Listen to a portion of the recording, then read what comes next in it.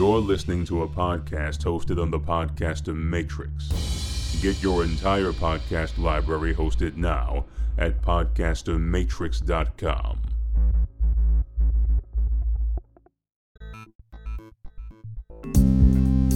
The sound of the voice on the other end of a 911 call is almost always delivered frantically. The needs of the caller on the other end of a 911 call are ones that need to be met immediately. The services sent to a caller during a 911 call are always delivered efficiently. The stories, perspectives, and details created by these calls over more than 20 years are life lessons and legacies for everyone involved, including me. The records are archived for all time, like this podcast, digitally. I am a 911 dispatcher. My name is Lisa. This is Digitally Dispatched. Marriage can be a roller coaster. It can be exciting and thrilling. It can have huge ups and downs, along with little bumps, straightaways, twists, turns, heck, maybe even a couple of loop-de-loops. Marriage is not for the faint of heart, and they say it shouldn't be entered into lightly. This is one such case where one person had made the decision to get off the roller coaster, but the other was not ready for the ride to end. What comes after the marriage was a ride that no one could have predicted. The call begins. Domestic calls are standard in my profession. These calls range from verbal disputes to physical assaults, as well as disagreements over child custody issues. This call came in from a neighbor. 911, where's your emergency? The caller, very excited. Ma'am, you need to get the cops here right now. I'm at, and she gives me her address, but this is happening next door at, and gives me the other address. I verified both addresses just to make sure I had them straight with where my caller was calling from and where the event was taking place. Ma'am, tell me exactly what happened. She went on to describe that her neighbor was ramming his truck into the garage. And I said, excuse me? She said, he keeps backing up and ramming his truck into the garage. As I'm typing this into the computer, my partner's giving it out on the radio to the officers. They know what's going on, and they're on the way. I asked her, can you describe the truck for me? And she does. She says, I don't know makes and models very well, but it looks like this. And she told me how big it was, what color it was. She told me what the driver looked like. She did a great job describing everything. Even without the make and model, we knew exactly what we were looking for. I told her the officers are close. I know this because I'm listening to them on the radio while I'm listening to her tell me the description and what was going on. Her voice went up, and I could tell she was getting more excited. She said, he's about to leave. You need to get here now. Just as quickly as she said that, she screams, they're here, confirming that my officers were there. She thanked me for responding so quickly. In this case, my officers arrived within 4 minutes of the call. My officers had called out on the radio and confirmed that they were on scene just as he was backing out of the driveway, leaving destruction behind. An officer pulled up behind him and stopped him from leaving. I told the caller that she did a great job and thanked her for calling, and she thanked me, and our call ended. Surrounded by my officers, one in front, one behind, the man had nowhere to go. He looked at the officers in front of him and behind him and hung his head. And he did nothing? I need to take a little break. This will give you the opportunity to hear from my sponsors and see how they can help you. Not to worry, there's a lot more to our story when we meet back up on scene. I am Lisa, and you are being digitally dispatched.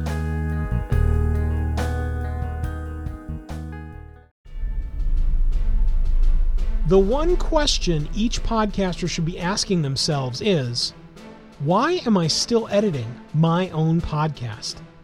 Mike Wilkerson from the Two Guys Talking podcast here. I've podcasted and edited for over a decade, and I know what an hour-and-a-half podcast turns into when you get in front of the editing stack. Let me tell you, it's not an hour and a half. It's closer to probably double that time. Are you ready to hand off the time you're wasting editing your own podcast? Looking for a cost-effective solution that doesn't break the bank but gives you super experienced, quality podcasting back to you in a short period of time? Be sure to check out the Editor Core. Make your podcast soar with the Editor Core. EditorCore.com. That's EditorCore.com.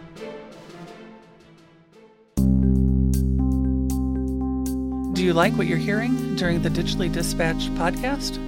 Let's have a conversation about how you can help us grow. Visit my website at digitallydispatched.com and let's find a way to get your organization, business, or effort to benefit from my focused and engaged audience. Let me help you grow your digital footprint and foster educational content on the internet. Open a channel now at digitallydispatched.com. That's digitallydispatched.com.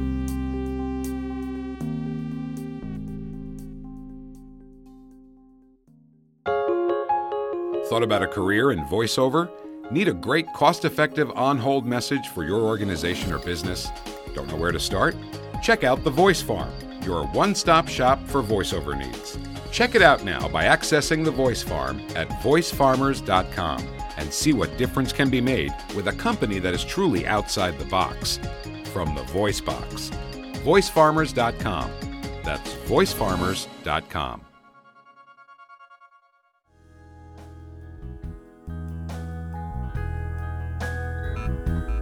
Hey, this is Lisa at Digitally Dispatched. I'm back from break, and I'm ready to take you back to the scene of the call. The call continues. When we left the scene, my officers had boxed him in and kept him from leaving the scene of his destruction. They ran his plate as they arrived on scene, and quickly pieces of the puzzle started to fall into place. The name was familiar to us in dispatch because we'd dealt with him before, and his wife, and their domestic issues. As I'm reading the plate information back to my officers, my partner's given me some type of sign language to tell me that the wife was actually in our lobby. I tell the officers at the end of the vehicle registration that the female half was at our station. Now, I did this for two reasons. One, this way they knew she wasn't actually on scene, and that she was in our lobby. As I unkeyed from the radio, I asked my partner, "What was up? Why is she here?" My partner says, "To serve an ex parte." How's that for timing? Wait a minute, here's a learning moment for us. Ex parte. I say this on the phone and people are like, "What are you talking about?" And I said, well, that's what you get before you get an order of protection. Everybody knows what those are. What an ex parte is when you go to the judge and say, "I need protection from this person or that person." You give the information to the judge. They give you a temporary order of protection, which is called an ex parte. They also give you a court date. You and the person involved will appear in court, and then the judge will rule whether or not you get a full order of protection. And usually those last for about a year, and you go to court every time if you want to continue to have your order of protection. All right, back to the story. I told my officers on scene that the woman at the station had had an ex parte, and it needed to be served to the male they were out with. So I'm guessing once she got her order of protection, she called and told him that he wasn't able to come back to his house. So he went there before she could even get home.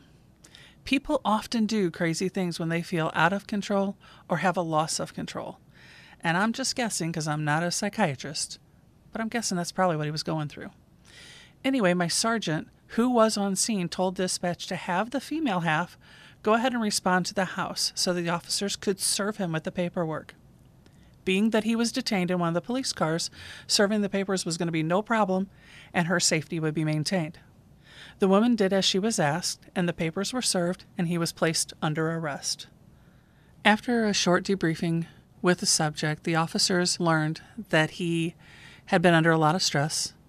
His emotions were very high, and he'd suffered from depression, and he asked if he could get some help. He requested to be taken to the hospital for psychiatric care. My officers complied. The wife requested additional patrol of her home, just in case he was to come back after he was released from the hospital. The male was released to the care of the hospital, pending application of warrants. You might wonder what pending application of warrants means. What this means is that the crime has been committed. He's being released into care. And our officers have to go back and write the report, file all the paperwork, fax that all down to the prosecuting attorney, who then makes a determination whether or not a warrant should be issued for this person, whether or not there's enough within the investigation that warrants a warrant. With a man awaiting intake into the hospital and the officers filling out the paperwork for a warrant, this is where the call ends for me. The resolution. Call comes into 911. Location immediately given and verified. Officers dispatched. Caller gives play-by-play of what is happening.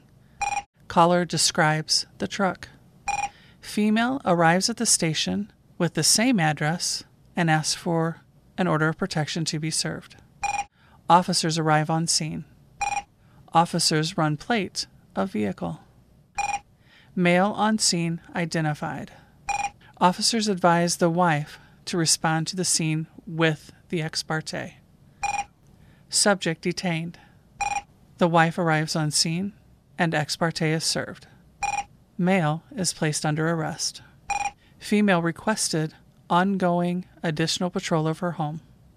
Officers complete investigation of damages to the home and the vehicle.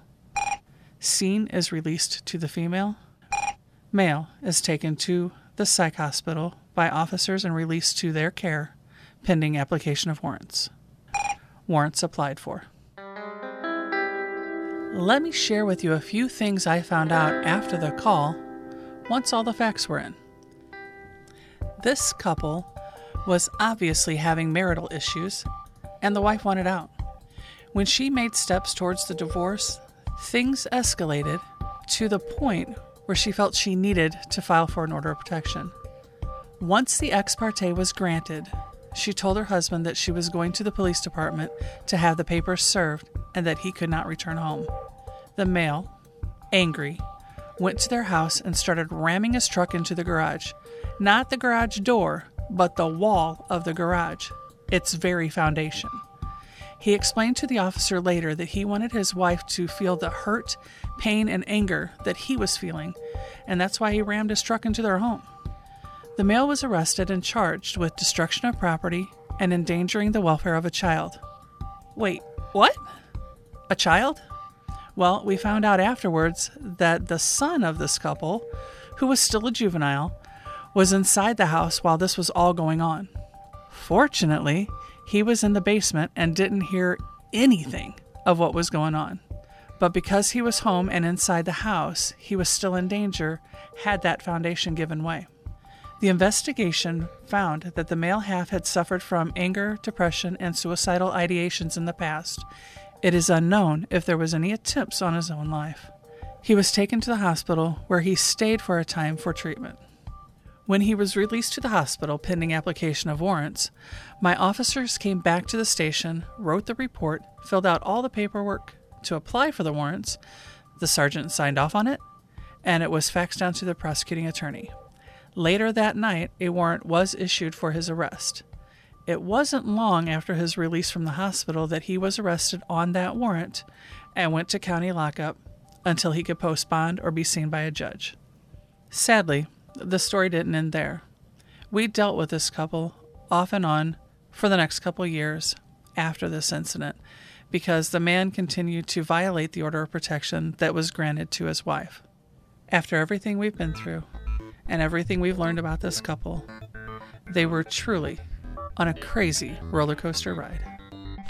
What the caller did right.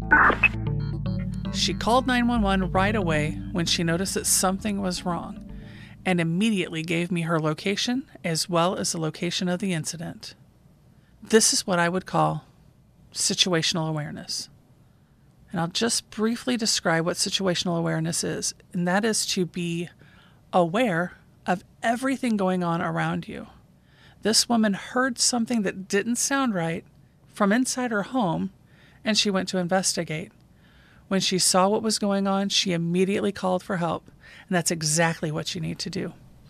The caller also provided me with her name and phone number, just in case we were cut off, I'd be able to call her back.